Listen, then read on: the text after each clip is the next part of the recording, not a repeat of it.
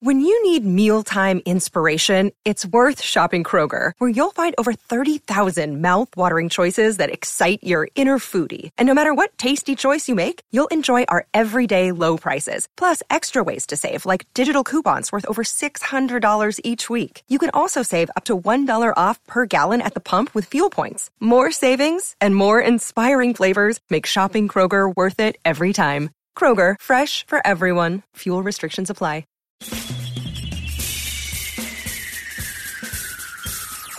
This is The Other Side of Midnight with Frank Morano. They're running a strange program, y'all. Now, here's Frank Morano.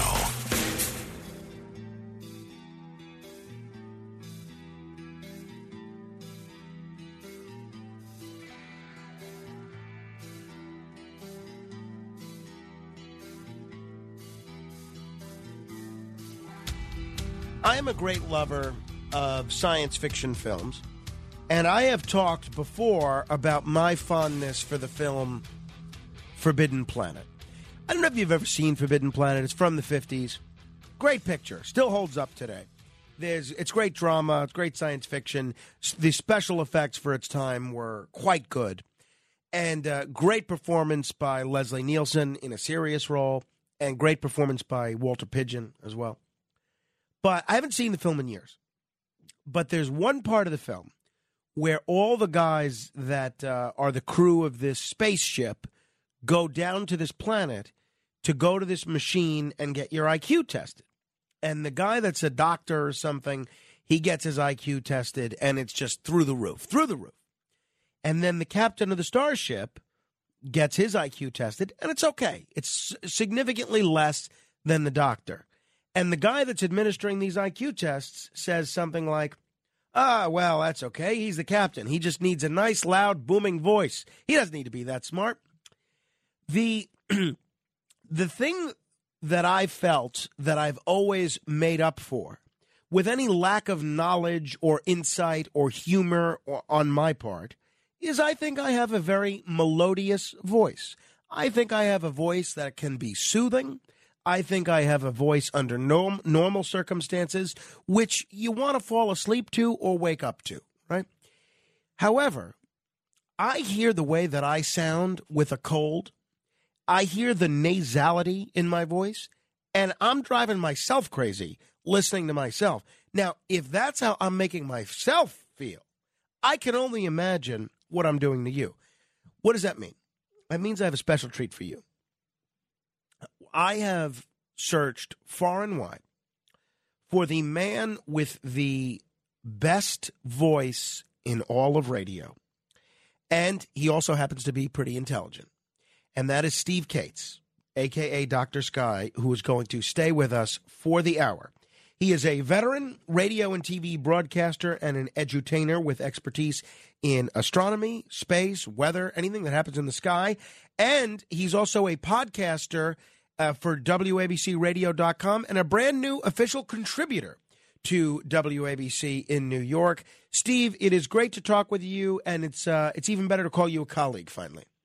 Well, Frank, good morning, and thank you so much for the kind comments. And to all the listeners out there, we say good morning. Just a privilege and honor, obviously with the radio station that I grew up as a person living in New York and New Jersey, as so many others. And just a little tribute, if you don't mind, a good friend of mine, his name is Tony Recasino. He just sadly passed away. He's my age, 66, and both of us lived in Hackensack, New Jersey. And what did we do, Frank? We'd run down to the WABC antenna when we could get down that way in Lodi, New Jersey, and we'd actually fish in the little swamps down there. So, Tony, if you're listening to us in the afterlife, I just wanted to pass that on, Frank, because it's an honor to be part of this radio station. Who would figure that one day I'd be staring there looking at the antenna, and we're doing this. That's today, wild. So it's a real honor. That is wild indeed. All right, there's a lot that I want to go over with you, namely the fact that I think for the first time in anyone's memory, there is going to be a big eclipse, a total lunar eclipse on Tuesday, which happens to be Election Day. Now, there's got to be some sort of cosmic meaning about some upset election wins in this here. What can we look forward to with this eclipse on Tuesday? Well, it's interesting. We'll start with the East Coast, Frank. It's a total lunar eclipse. This follows one that we just had back in May. that was pretty much favored for the western part of the United States, and this one technically also is. So for everybody listening in the Eastern time zone, and don't forget, we make the big time change for a good portion of the United States, and then times change too as you're looking at this eclipse. So in just brief synopsis here, it's a very early morning eclipse. There's a lot of technicalities on this, but I would just suggest to everybody on the East Coast that if you're looking to see this eclipse, it's going to happen very early in the morning, just before sunrise. So the eclipse will actually begin. The partial phases in Eastern time, Eastern Standard Time, 4:09 a.m. That's when you'd have to be placed in a clear location, not near buildings, a clearest view of the horizon. Totality is going to begin at 5:16 a.m. Eastern Standard Time, and just convert time zones across the country. The mid-eclipse of this particular event, which is the totality phase, 5:59 a.m. Eastern Standard Time. And this total eclipse will end at 6:41 in the morning, Eastern Standard Time again. But what's interesting, Frank, there's 85 minutes of totality. And what does that mean? It means that the moon, which will be just a few days before apogee, meaning it's almost at its farthest point away. So it's a smaller disk moon that you'll see with the eye, and it gets more time inside that central shadow. So it transits through the Earth's deep shadow called the umbra, and it lasts for some 85 minutes.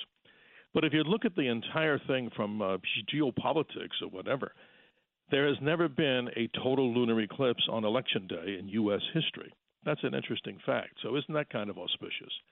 Here we go for people that, of course, are going to go vote, and we encourage that in person if they haven't done their part mailing things. We're going to be having this eclipse just before sunrise. It takes place, and then that full day of the election. So the next time in history, according to those that do these deep predictions, when would be the next total lunar eclipse if the country exists or if we're out doing elections? I hope so. Mark the date of November the 8th, 2394. 2394, so at about 372 years. You're exactly right, and there's a magical number there that you just mentioned because these eclipses repeat in a cycle of about 372 years for it to happen on the same date. But this eclipse is part of something called the Saros cycle, and I don't want to get too deep into it because of other questions that I'm sure people have. It's called the Saros cycle number 136, and the last time we had an eclipse of this series, so Saroses have a series of eclipses, and there's so many of them. The last one occurred back on October the 28th of 2004, and the next one of that Saros cycle, not to confuse everyone, would occur on November the 18th of 2040. So this is a fascinating thing that's going to happen. And now, if you scratch your head and say, well, wait a minute, Dr. Sky, what's going to be the next total lunar eclipse that we can see in relativistic short time in the short term? Mark the date of March 14th, 2025. So that's the next big one. So if you miss this one, weather conditions, a lot of times the weather doesn't cooperate. But if it does, it's going to be a big event. Out here in Arizona, of course, we'll be doing things for local television and all the other things, plus a group of people that want to watch it. So get that coffee going and dress warmly in accordance with the weather. So it's pretty exciting. Absolutely. We're going to take questions throughout the hour for Steve Cates, a.k.a. Dr. Sky, 800-848-9222. That's 800-848-9222. Steve, this is the first time I believe that, this is the first time we've spoken that you are being heard in Alaska. We're now on a great station, KBYR, in Anchorage, Alaska. Anything you could tell folks about their Alaska sky viewing? Because I have a hunch that there's some particularly interesting sights to see over there. Well, I envy them, and welcome to the family, as you would say, Frank. And, of course, we all mean that. The more stations that this particular radio show is heard, obviously it's great to get this message out on the other side of midnight. But to go right to it, those folks, I envy them in a way. Obviously, the temperature we all know would be colder. But for the darkness that comes, the shortness of the days that are happening right now, this eclipse should be visible up to the, in the great state of Alaska. But it's interesting up there, Frank. One of the things that I think maybe we should do is team up with that radio station, and I'm serious about it. The best thing they have that we don't have is regular occurrences, as they're probably going, yep, we get it pretty much all the time, the beautiful Aurora Borealis. Can you imagine seeing that on a regular basis with all the sun activity? So aurora activity is strong. The moon continues to get brighter. Obviously, it'll be a little lower in the sky because of the higher latitude. But, wow. That's a great place, and I've not been there. Have you ever been there, Frank? No. My parents were there on an Alaska cruise or two, and they've had nothing but great things to say. So it is on my list. It is on my list. Absolutely. Would be great. 800-848-9222. Let me say hello to Bill in Huntington. Hello, Bill. Oh, how you doing? Good morning, Bill. All right. Now, when I was a child, I looked at pictures of nebula and galaxies in Life magazine, and the Orion Nebula was red, white, and blue, and the Ring Nebula was yellow and red, and the Andromeda Galaxy was golden in the core, and then the spiral arms, it was purple. And then my parents bought me a telescope, and the Orion Nebula was white, and the Ring Nebula was this faint smoke ring, and Andromeda was a fuzzy white oval. And I figured out that all of this was a figment of the color film they used. Yes. Okay. And now we have these automated space telescopes. Bill, you're aware we only have an hour here, right? I love it. Bill? Yeah, okay, all right. The colors are totally false, and they make the near-infrared image brown, and they superimpose them all, okay? Now, sure. I know all that. All right, Bill, I'm sorry. I got to take pity on the audience here. I'm gonna step in. If you want to comment, Steve, on any, go ahead, please. I think Bill's onto something, and here's the simple response I'd give from what I think I gathered. It diminishes your credibility right there. No, it was very interesting what he was talking about. The images that are coming through from these telescopes, they have these grandiose color images. They're long-term exposures with different type of cameras. Even a regular camera out in space, if you would expose it, like we know from simple film days, the more color and resolution you're going to get. And he's right. When you look in a simple telescope, I've had people come up to me and say, hey, that's nothing like I saw in Life magazine, like Bill was talking about.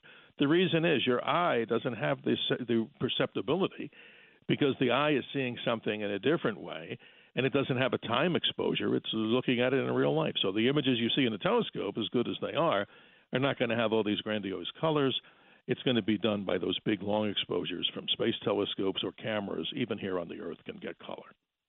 All right. Well, a lot of folks have been talking about Elon Musk this week because of his purchase of Twitter. Some folks may forget that before he was running Twitter, he was involved in a little company called SpaceX, and they had a big week themselves. SpaceX Falcon Heavy, the most powerful operational rocket in the world, finally launched out of Florida on Tuesday morning. Why is this such a big deal? Well, it's very interesting here, and not to knock NASA, but this came across, talking to local people. We do a lot of outdoor programs with the sky. And a good percentage of younger adults and seniors come up to me and go, hey, how can Elon Musk just get these rockets off on schedule and has a pretty good success rate, and why can't NASA do it? Well, the answer to follow. But let's give him all the kudos that he deserves and their team. This, as you mentioned correctly, the most powerful rocket to date, some 5.5 million pounds of thrust. It gets off the ground with 3 cores, basically, the one left and right, and a central core, which has another secondary rocket up there, too, for the payload. So if you take these 27 Merlin engines, Frank, this is what this is powered by. It's an incredible feat of technology to develop these Merlin engines. They each have about 190,000 pounds of thrust on them. They're using a combination of fuel, I call it binary, but that's not totally accurate, of liquid oxygen and a chilled RP-1, which in the simple world is called kerosene in a different derivative. So they launched this rocket, and here's the great thing. NASA didn't get the contract for launching some of the military secret satellites, which basically on board here, there's probably 2. And what makes this mission even more interesting, that it gets off on time, almost like what? Just like clockwork, like you would imagine. This particular rocket has so much power that it sent 2 of these, in quotes, secret payloads from the Space Force up to geosynchronous orbit. That's 22,000 miles up. So normally what these other rockets would do is launch them to a lower altitude where the spacecraft actually has to use its engines to boost itself up to the stationary geosynchronous. No, this rocket pushes it all the way up there in one fell swoop, which is amazing. And you actually see the two side boosters do the impossible. Now, if I was watching television like you and everybody else 40 years ago, and if we imagine we just watched Alan Shepard go up in the little Redstone rocket back in 61, can we imagine if we actually saw that rocket that he launched up in do a soft landing? That would have just been, no, that can't happen. Wow. And it did. Isn't that amazing? It is. It is. So this SpaceX Falcon rocket, why was it delayed 3 years? Well, they had a lot of issues that they were trying to get. It goes more into the politics of this, and they had the contracts that they had to get signed. But the good news is, and let me go back to the comparison, and I just wanted to give us a short answer if there's time. It's amazing, and again, we all love what NASA's doing. Look at the great history. But for some strange reason, and some people think it's not strange, they just have so many issues going on with this liquid hydrogen and the leaks and stuff like that. Their next agenda here, their next launch agenda, is to do this, and we wish them well on November the 14th. And as we speak right now, I don't have a confirmation of this, it's more than likely that this rocket, the Artemis 1, is actually starting to roll out of the vehicle assembly building to its long trek to get to the launch pad. They got to get this off the ground. But somehow, and I really can't figure it out, does he have a smarter team of people? I don't know, but look at the great things. That was their 50th space launch of this year, and it just seems like it never ends. And Frank, there's so many more of these so-called military secret payloads that they have contract for, and they're eventually going to launch the Europa Clipper, which is a spacecraft that's going to explore the Jovian moon Europa to look for ocean underneath the surface, a spacecraft. And the Psyche metallic asteroid mission is also slated to be launched on a Falcon Heavy. And we haven't seen nothing yet because he's even got a more powerful rocket that they're going to work on. But Artemis, God bless them for what they're doing, that'll have 8-point-something million pounds of thrust. Then that will take the prize of being the most powerful rocket in the Earth. We're going to continue with Steve Cates, a.k.a. Dr. Sky, in just a minute. If you have questions about anything related to space, astronomy, and so forth, now's the time. 4 open lines if you want to jump on board. 800-848-9222. That's 800-848-9222. This is The Other Side of Midnight. Straight ahead. The Other Side of Midnight with Frank Morano. It's The Other Side of Midnight with Frank Morano. There's a moon out tonight. Let's go strolling. There's a girl in my heart. Whose heart I've stolen. There's a moon out tonight. Let's go strolling through the park. The Capris singing about a moon out tonight. Well, if you are wondering what is in the night sky, including the moon, that's worth looking at, you are tuned to the right radio station. My guest for the hour is Steve Cates, a.k.a. Dr. Sky. He is a WABC contributor and a podcaster at WABCRadio.com. He is a veteran radio and TV broadcaster, and he is what we call an edutainer who educates as he entertains, specifically as it relates to astronomy and space, but we're not limited to those areas. Steve, you obviously mentioned the eclipse that's going to take place on Tuesday. Yes. Between now and then, is there anything else in the night sky that people should be on the lookout for? Well, sure, Frank. As we move into November, this is fireball season, and this is an interesting time of the year. What do I mean by that?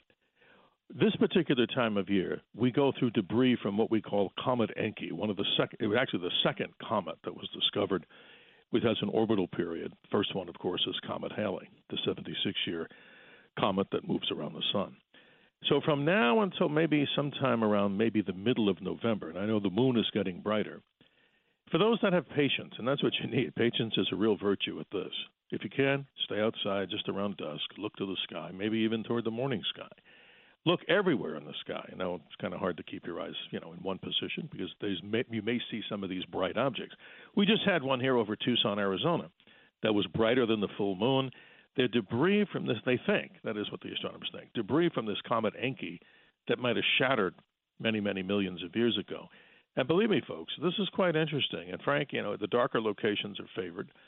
But I've seen a number of these, so you never know what you're going to see. But for the regular things that are in the sky, and they're pretty exciting, this is planetary season also. As the sun sets, if you look high in the south in a clear sky, you'll see Saturn visible to the naked eye. Just scan to the left as you move toward that position in the east. The brightest object now that sits in the night sky in the evening is Jupiter. And it's beautiful. It's bright. You can see it better in a telescope. Even binoculars show you some of the moons if you hold it steady. But, Frank, Mars is now taking over as really this amazing object. Look into the northeast, right around 10 p.m. So that orangey-looking object that you see is now less than 57 million miles away from the Earth. It's getting closer for a close encounter that's going to take place right around December the 7th. And there's going to be an interesting event for some parts of the listening audience that has the planet Mars will be actually eclipsed by that full moon in December. And that'll be an amazing thing to see. But when I look in the telescope now, and I'm describing the telescope, it's probably 8-inch diameter telescope, meaning the mirror is 8-inch diameter. That's pretty standard. I can look at Mars right now and see it almost full. I can see surface features on there, and I can see in the northern polar cap there's this blue haze that's over it because it's winter in the northern hemisphere now on Mars, and you can see that blue contrast. What is it? It's ice particles suspended in the air. So if you were there, it'd be extremely cold, like 140 below zero, maybe some winds, but you can see this. But Mars is getting closer, and it's an interesting planet to see. So those are some of the summary items of what we can see in November, and then another meteor shower called the Leonids on the morning of the 19th. That's amazing. Is that something you could see with the naked eye, or you should have binoculars or something for that? Well, for that, it's interesting. Now, I get in trouble when I talk about meteor showers because a lot of people will email me and say, hey, I was out there and you're telling me you can see meteors, and they only saw 2. Again, patience is a virtue. But you can see it with the naked eye. This is interesting. The Leonids sometimes roar. Now, every 33 years you get an uptick, but you don't know what to expect. You know, it's like that box of chocolates. You never know what you're going to get. So when you look into the eastern sky for this starts around 2 a.m. on the night of the 18th. And if you look to the east, that's where Leo will rise, the zodiac sign. Right in the head of Leo is where they come out. But, Frank, in 1966, I wasn't here in Arizona, but I remember this from reading this, over the last couple of decades. People were sitting at the top of Kitt Peak, one of the big telescopes in southern Arizona. And the Leonids weren't doing much. They were supposed to. Around 5:30 in the morning on the 16th of November in 1966, this is not made up. This is bizarre. I wish I was there. You wish. Everybody would wish. There were over 500,000 meteors streaming out of the sky in this big hellacious storm as if you were driving with bright headlights through a snowstorm. Now, can you imagine that much debris? The whole sky, it looked as if something, it just absolutely from a dreamscape. Seeing all these meteors, 500,000 an hour. It lasted for, from that time around 5:30 till sunrise, about 45 minutes. Imagine seeing that. So you never know what you get with the Leonids. They're like one of the more reliable showers. They're faint, sometimes faint meteors, sometimes bright, and they're very fast. No, that's so see it with the naked eye at your own peril, right? We'll say in a dark at your sky, own right? Yeah. But patience is the thing, because then I want to get in untrouble or out of trouble. Because when I always tell people the truth, obviously a lot of these things, like when Bill was talking about, he was making sense. When you look in the telescope, you see blue and white, and you don't see color because it's something that your eye can't perceive because those are cameras doing that. But, Frank, there's a whole lot of things people can do, even city dwellers, and that's what we appeal to. You can do astronomy right from your own backyard. No, that's what's so great about it. 800-848-9222. Rose is in New Jersey. Rose, you're on with Steve Cates. Yes, good morning, and thank you for taking my call. Sure. Good morning, Rose. How are you? Yeah. Oh, it's great. Great talking to you.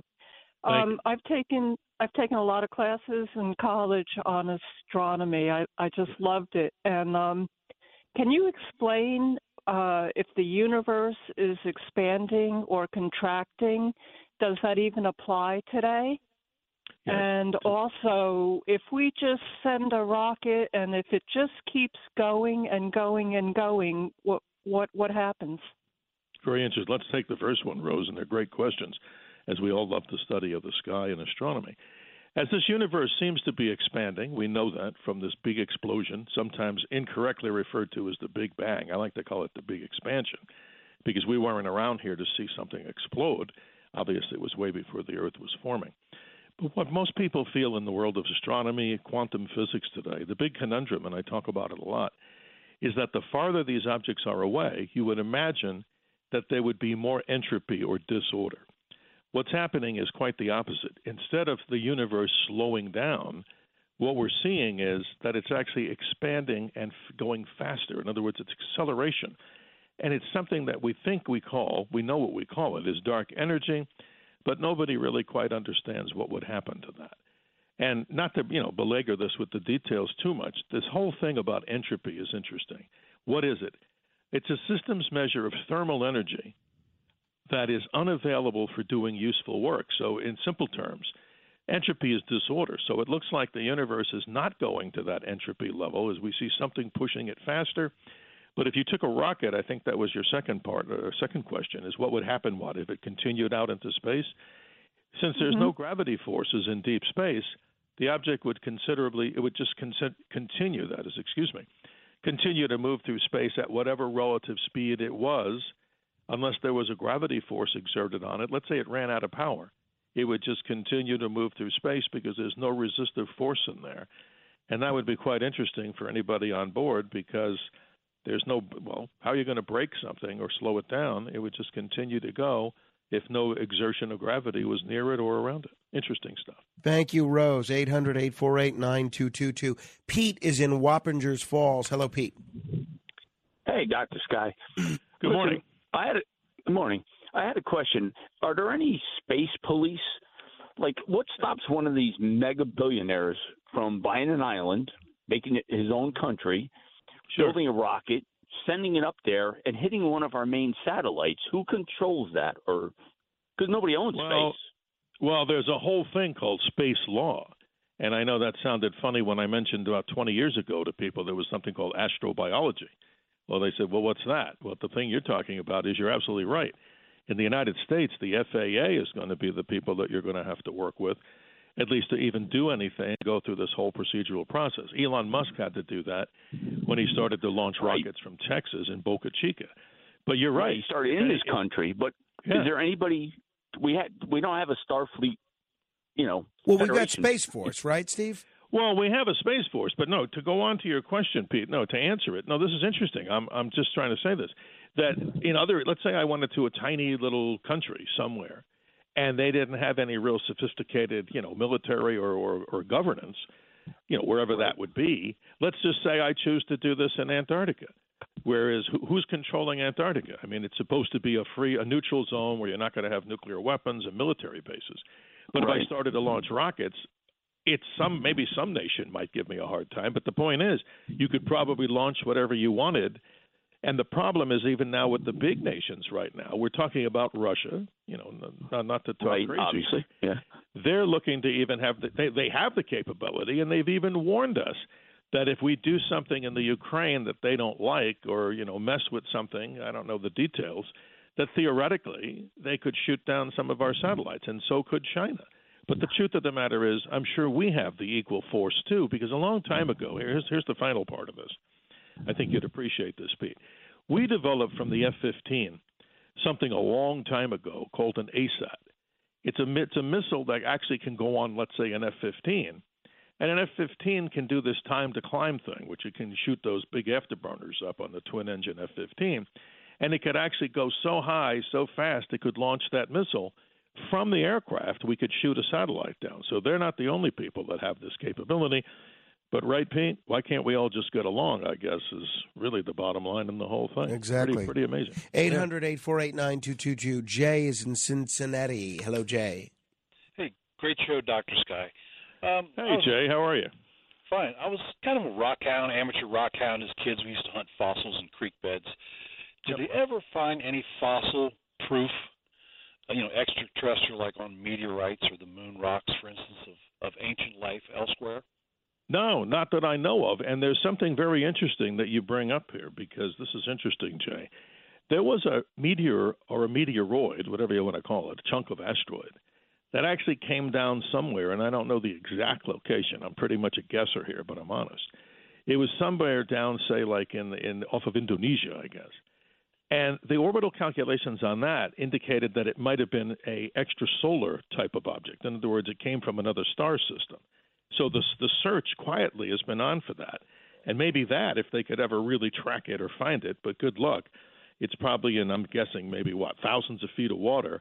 And unless you have the old Howard Hughes Glomar Explorer that can actually go in the ocean and dig up like Russian submarines and stuff, that would be difficult. But no, there's never been anything truly identified as being, other than standard biology that we see. Like the moon rocks didn't show us that there's another species, like a dinosaur egg of some kind of life or some crazy thing like that. So no, maybe those extrasolar asteroids, if we find one, maybe we'll get some more positives on it. Thank you, Jay. Steve, it strikes me we spent a lot of time talking about the objects that come from space to this Earth. Yes. And in our previous conversations, we've spent a lot of time talking about space junk, which are essentially byproducts of things that we've sent into space. Sure. There's got to be a lot of concern about long-term space pollution or contamination. What is the most contaminated thing we've ever sent into space? Well, this is kind of funny, and it's an interesting story. And I read this, believe it or not, just about 2 weeks ago, and it has to do with Elon Musk. And I can't prove this, but I've looked at it a couple of sources, and it said yes. So here we go. We never intentionally sent something to the moon, like a virus like the COVID virus, God help us. What they found out was when they launched Elon Musk's first Falcon Heavy back on February the 6th of 2018, what was the payload? It was his Tesla Roadster, the car. And in there, they put that cool little dummy, the Starman, in there. And sooner or later, it was actually later, they showed images of that whole thing as it came out of the capsule, the upper stage. And it was floating around the Earth, and you see these pictures. And now it's going on an orbit that takes it around by Mars. But they're saying that car might be still the most contaminated object because what? That car was driven on the freeways of Los Angeles. I don't know how much they debunked that, but what would you have to do to make it? Because you see in these rooms, like in JPL, you see all these people in these white suits with masks and hoods on and hats to decontaminate any spacecraft because you don't want to pollute space with microbes from the Earth. So that might still be, according to some, but it's not destined to land on anything. That's the interesting part. So the Tesla Roadster goes into history. But, I would have kept the car on the ground. I don't know. I'd like that car, wouldn't you? Same here, absolutely. 800-848-9222. David is in New Jersey. Hello, David. Hi, good morning, Dr. Sky. Good morning, David. How are you? I'm doing well. How are you? Good, sir. So if there's assuming you have a spaceship with a near limitless fuel supply, let's say a nuclear supply, going through outer space, and it continues to provide thrust. Will that? At what point does that spaceship reach terminal velocity, or is there a terminal velocity since there's no gravity pulling it anywhere? Well, again, as I mentioned before, when Rose called and was talking about what happens when you just have a spacecraft going out into space. In this particular case, if you're talking about deep space, where up, down, sideways, left, and right, it's not like north, south, east, or west. If you had velocity on a spacecraft, it would continue to go through space and just continue to move unless it was perturbed by another gravity source. Let's say it came closer to a planet. But this is interesting because I don't know if you heard this originally. I know, Frank, you had in your previous hour, you had somebody talking about time travel. Right. And this is bizarre because if we get into the thing of, well, would this thing get close to the speed of light or move out? You got to remember, what's the speed? It's relative to the expansion of the universe out there. So the mega speed of that is also related to the gigantic expansion of the universe. But this whole time travel thing, it's very interesting. It simply violates the second law of thermodynamics because randomness must always continue on. In other words, how do I say this in a simple way? Time can only move in one direction. It's called the arrow of time. And this gets very confusing because a lot of people think, well, we could go back in time. That's the most problematic thing. Why, I don't know, but the arrow of time simply goes in one direction. It's stated that time travel simply violates the second law of thermodynamics. So this particular randomness must always increase. So it's this entropy thing about disorder. And I think that's probably deep enough for what? For this time of the morning. Oh, yeah. No, that's for sure. And I'll be honest, I don't know. I mean, to everybody calling, hey, if I don't know something, I'm just going to be straight up here. It's the best way to have a good night's sleep after you do a show when you're honest, right? There you go. Exactly. I'm going to try that one day. Steve, we've heard a lot about the NASA Artemis project. What is the latest with the Artemis project? How soon are we going to see some concrete results from Artemis? Well, again, kudos to all the engineers and space scientists that are working on this project. It's going to be the most powerful rocket. As I mentioned before, I can't confirm this. Maybe from your computer you can during the break. But I've been told that it's supposed to be moved out as early as this morning as it's on its tractor, the big mobile launcher. Right. I mean, the mobile tractor that moves it out, not the launcher, to the launch pad. But then the latest date on this, or the most reliable date so far, is they're shooting for about November the 14th launch date. Now, I've heard some people say it could be as early as the 12th, but let's hope this time that they get this baby up into space, because not only will it be the most powerful rocket, because what you're trying to do here is you need to have the heavy lift rockets get payloads to space. And that's why with Elon Musk, gotcha. he has the ability, Frank, to get heavy payloads to low Earth orbit, like up to 140,000 pounds. But with this particular Artemis, you can obviously start building the Gateway space station that'll go around the moon and so many other things. So the simple answer is between November 12th and 14th should be the next launch date. And we give them, the greatest success. We pray for the greatest success for the rocket to go. Joe is in Hell's Kitchen. Hello, Joe. Hey, Frank. Dr. Sky, it's an honor to speak to you. Heard you many times before, but it's great to be able to talk to you about this. One question I have, I'm sure. One question I'm sure you've been asked about, and it's been on my mind since I've ever thought about, people call you up before Carl Sagan and everything else like that. Space itself. I mean, looking at how far it goes back through all the galaxies and this and that, do you think we're ever going to find out where, it actually starts? To the point that where you can't go any further, like there's a distinct line going across the atmosphere, and it's like you can't go any beyond that. Is that, or it just keeps on going to the point that we'll never know how far space actually goes? No, you ask most. I think, Frank, if this was the question of the hour, I think this would be the one. No doubt. No, seriously, I don't know, but I can just tell you from my own knowledge and research that about 94 billion light years is the expansion edge of the universe right now. That's what they think. But the truth is, I don't think it's ever going to have a definitive end, because if space and time, it's all combined. In other words, it's a limitless expansion. It's going to continue on, we believe, forever. And the other theory, the dark theory, is that there'll be something which slows the universe down and that will collapse again into its own original form. But no, the simple answer is I don't think there is an end, and I don't think we'll ever know the end. And it just continues to expand, because remember, expand. Everything that we are, you, me, everything in this room, everything in your studio, everything that everybody's sitting in front of is all star stuff from that original expansion 13.77 billion years ago. Imagine seeing that, but that's mind-boggling just to think about here. Thank you, Joe. 800-848-9222. There's been a ton of Mars news in the last couple of days. Story about Mars quakes, hinting that the planet might be volcanically active. A story that there are that NASA spotting pimples on Mars. A story about that the InSight Mars lander may just have weeks left. And even some people saying that scientists unveiling further proof of salt water on Mars. What is the latest with Mars, and is it true that Mars is actually coming closer to our planet? Well, it is coming closer to us, as I mentioned before, in as I call it, the live sky view, what people can actually see, because I think there's nothing worse than just talking about things that people can't see. So Mars, when you look in the northeast sky, or I'm saying around 10 p.m., now it's high in your sky as you're listening across this great country, you can see it. It's a red orange object. But let's go back to Mars, what's happening. Spacecraft Perseverance, still doing great research, actually drilling cores into the surface, into rocks, and it's actually saving these in little tubes. And what it's going to be doing, Frank, it needs to find a flat area. They haven't determined, they know the name of it, but they haven't gotten there yet. It's going to discharge these little tubes as time goes on, and all that is going to be for another lander that they're hoping to have go up in the next couple of years, which will actually retrieve these little cylinders, I call them glass test tubes, and bring them back to the Earth so we can actually see this.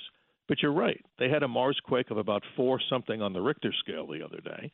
That's kind of unusual for Mars because Mars doesn't have plate tectonics like the Earth does. So you would imagine that this is a whole different type of mechanism that's causing it. We don't know. But what we were talking about with John Katsimatidis the other day, he asked me an interesting question about the Mars moons, like Phobos. And Mars has the 2 tiny little moons. And believe me, I'm going to go off into the sci-fi realm here because they're the strangest little objects. Little Phobos and Deimos are named after the horse, I should say, or the horses that drove or pulled the chariot that Ares or Mars, went into battle with. They're called Panic and Fear. But what's strange about little Phobos, too, is that it looks like it was a captured satellite from something, or even some speculate maybe an alien-type artifact. Who knows why? Because eventually those moons will cascade and crash into the planet. But here's a weird story. Gulliver's Travels was written by Jonathan Swift. And in the book, I remember reading it in school, in high school, we had to read it. The Lilliputians were the little people that he came upon, and they actually wrote about in their book, and this is what Jonathan Swift wrote. About 150 years before the Mars moons were discovered, he got the exact size, the exact shapes, the exact distances from Mars. And we didn't discover the Martian moons until 1877 at the Naval Observatory where the vice president lives. Wow. A guy named Asaph Hall actually discovered those in a telescope. So isn't that the strangest thing? So maybe Jonathan Swift was a time traveler. Yeah, there you go, my friend. It's always great to speculate. But isn't that one of the most bizarre stories? That is wild. Those 2 moons are very unusual. They're very strange. Oh, boy, that's wild. 800-848-9222. We're going to continue with Steve Cates, a.k.a. Dr. Sky, straight ahead. With crime running rampant in New York, you need to keep yourself and your family safe. Obtaining your concealed carry firearm licenses can be difficult and time-consuming. That's where MyFirstPistol.com comes in. They'll help you secure your concealed carry license. If you're looking for a pistol, premise, rifle, or shotgun license, call 347-559-7052. 347-559-7052. You must have a valid firearm license issued by the NYPD to purchase, possess, or shoot a handgun or pistol in NYC. The Other Side of Midnight. It's The Other Side of Midnight with Frank Morano.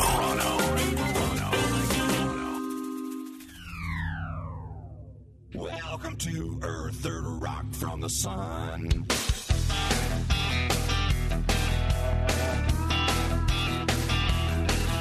She walks into Smokies, one hip at a time, like a broken field runner, slipping through the line. He likes the way she looks, so he calls a little wife, says, don't wait up for me, I'll be working late tonight.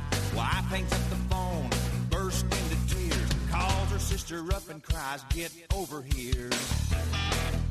This is The Other Side of Midnight. I'm Frank Morano. Very pleased to be joined for the hour by Steve Cates, a.k.a. Dr. Sky. We'll squeeze in as many of your questions as we can in the next few minutes. 800-848-9222. That's 800-848-9222. Steve, I believe you know I am a fan of Star Trek, and you hear all sorts of news from time to time in the world of Star Trek about gamma rays. What exactly is a gamma ray that's real as opposed to being fictional? And what are some of the more noteworthy gamma ray bursts that have been detected? Well, this is highly charged particles from space. It's like atomic nuclei that are like smashing into each other with these great power. You know, if you took a look at this in the ultraviolet, you'd see more of that part of the spectrum. It's a very, very powerful energies. We really don't know that as astronomers where the source of these gamma ray bursters are from. In other words, the simplest explanation might be this. When a star collapses, it can become a black hole, certain types of stars. When other stars collapse, they can become neutron stars. I'll take the neutron star as a candidate. Imagine this. A neutron star would be about 6 miles in diameter. I'll repeat it, 6 miles in diameter. The magnetic field around that would be so disruptive if the Earth, now this is ridiculous, but here we go sci-fi wise. If you could move the Earth next to the 6 mile neutron star, It would collapse the Earth to a sphere of 1,000 feet in diameter. 1,000 feet. How would it do that? The power of this magnetic field is so great. If we had one of these gamma ray bursters, let's say out by the planet Pluto, or the dwarf planet now, it would strip off all the magnetic stripes off of every single credit card you have. Maybe that's good or bad, depending if you use it too much. But the reality is, these energy fields that are coming off of these stars, one burst that happened in October was the singular most powerful blast of energy from the universe ever detected.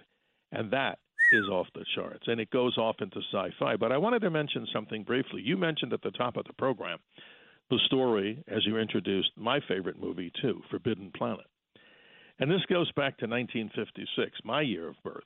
But what's so amazing, Frank, I had a long time ago an interview with both Leslie Nielsen and the beautiful Anne Francis. Oh, I'll never boy. forget this. Wow. No, I'll never forget this. And I couldn't stop laughing when I had this interview with Leslie because actually, here's how I met him really quick. I was shopping at a Costco here in Phoenix about 20-some years ago. And I literally came around the corner rushing to get out of the store, and I hit my cart into another person's cart, and I said, "Excuse me."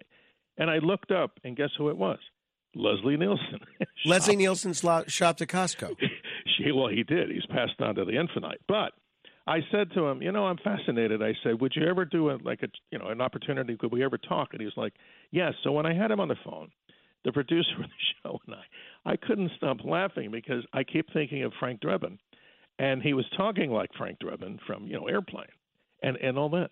But the serious note, Anne Francis, wow, what a beautiful person. Yeah. What a wonderful woman. And I caught her in an interview when she was rushing, but she spent about 45 minutes with me talking about her role as Altera Morbius. I never obviously met Walter Pidgeon or talked to him. He passed on a long time ago as Dr. Edward Morbius. But that was a great time in my life. But the thing is, I just love that movie so much. Same, absolutely. It's even a classic today. Absolutely. Hey, before I let you go, I can't avoid asking you about the news this week that scientists have discovered a planet-killer asteroid nearly a mile long within the orbits of Earth and Venus. Now, I know we talked about the DART project, and NASA claims to be pretty practiced at diverting these asteroids by now. But would you be urging people to get their affairs in order? I would say you probably have to not really worry too much right now. But here's the science truth on this. You're right. They discovered something different. But this is something where I've always said this, and I'm not the leader of this. I'm always repeating what the other scientists say. Watch the skies in the area of what asteroids come from behind the sun. In other words, if you look in a bright sunny day, don't stare at the sun. But these are asteroids that come into our field in our orbital plane from the direction of the sun. And this happens to be one of those objects. It's unbelievable. And that, with all the great science and all the calculations, and they have it pretty good down there at JPL where they track all these. But the interesting thing, Frank, is that's the kind of object that you want to watch very carefully because it's coming in an area where it's surprising you. And if it's going to come and hit the Earth, at least you want to give us at least some kind of warning. Because even this little DART project, it's moved a tiny little asteroid only 520 feet in diameter, a nudge. We don't have anything yet, not to scare people, that would push that baby completely away from the Earth. That's what we got to keep watching. Absolutely. 800-848-9222. Tony in Clifton has been patiently holding. Hello, Tony. Hi. Good morning. I just love the whole concept of all our astronauts who really have made space travel be part of our lives, and we've never even gone up into space. And one of my favorite is John Glenn, who later became a senator. As you look at all the astronauts from your point of view, who would be your favorite astronaut, and that did the most from the space programs and took us sort of further than any other? Do you have a favorite one? Oh, yeah. I love your question, Tony. And also going back to John Glenn, I had a short interview with him a long time for Space Day and reading about his biography. I mean, what a great American, what a great person. But here's the other one that I had some time to really spend time with or talk with. I love the stories that I heard from Wally Schirra. I mean, other than the Tang commercials that he did, but him and Walter Cronkite were obviously very close during the early part of the space program. But those two astronauts, to me, they epitomized the whole thing about sacrifice, dedication to country, and their stories, I hope, were told by many, many people, and children learn that these great Americans helped us move on to the stars, and the story is just beginning. Thank you, Tony. I'm a fan of Buzz Aldrin, not only for his accomplishments in space, but because he's such a character. I love that he doesn't hold his tongue about anything. I love that he's very vocal about going to Mars now, and I love that, I think before it's all said and done, he'll have been a great pioneer in terms of lunar travel and a great advocate in terms of Martian exploration and Martian travel. 800-848-9222. Chris is on Staten Island. Hello, Chris. Yeah, a quick question. I guess this is related to the global warming discussion. Is it true that the surface of Venus is heating up? Well, Chris, the surface of Venus is pretty much a constant temperature. It's a horrible temperature. That's why we're talking about that with some other folks. The surface temperature, is well over 900 degrees Fahrenheit on a regular basis. So even spacecraft can't continue to, survive there. The pressures are like taking that spacecraft down to, say, 3,000 feet in the ocean, the depth pressure, which none of them really survived. So it's not necessarily heating up anymore. It's just that the biggest question in science with Venus is, what happened to Venus because it turns backwards on its orbit? In other words, when it goes around the sun, it's going around like the regular planets, but it's rotating backwards. So if you're on Venus, God help us with the 900 degrees, we need a big asbestos suit, the sun would rise in the west, and its day is longer than its year. So imagine that baking sun through that sulfuric acid-type atmosphere. Not a place that I think all three of us want to go, and anybody listening. Thank you, Chris. Mike in New Hyde Park, very quickly, Mike. Dr. Sky, do you think there's any potential that the universe is not merely expanding, but perhaps growing, expansion being an obvious characteristic of growth? I would say this, from what we know and what I do in my interviews with other people, I don't have a book out on this, and I'm certainly always honest with the audience. To answer your question, I think the universe is continuing to expand, and we have to figure out what the heck the nature of this dark energy is, because it's continuing to move everything out faster when you would imagine it's to slow down.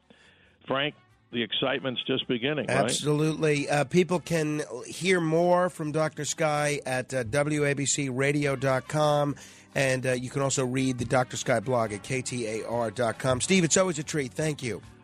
My pleasure. Look forward to our next encounter. Same here. In the words of the great Casey Kasem, keep reaching for the stars while you keep your feet on the ground.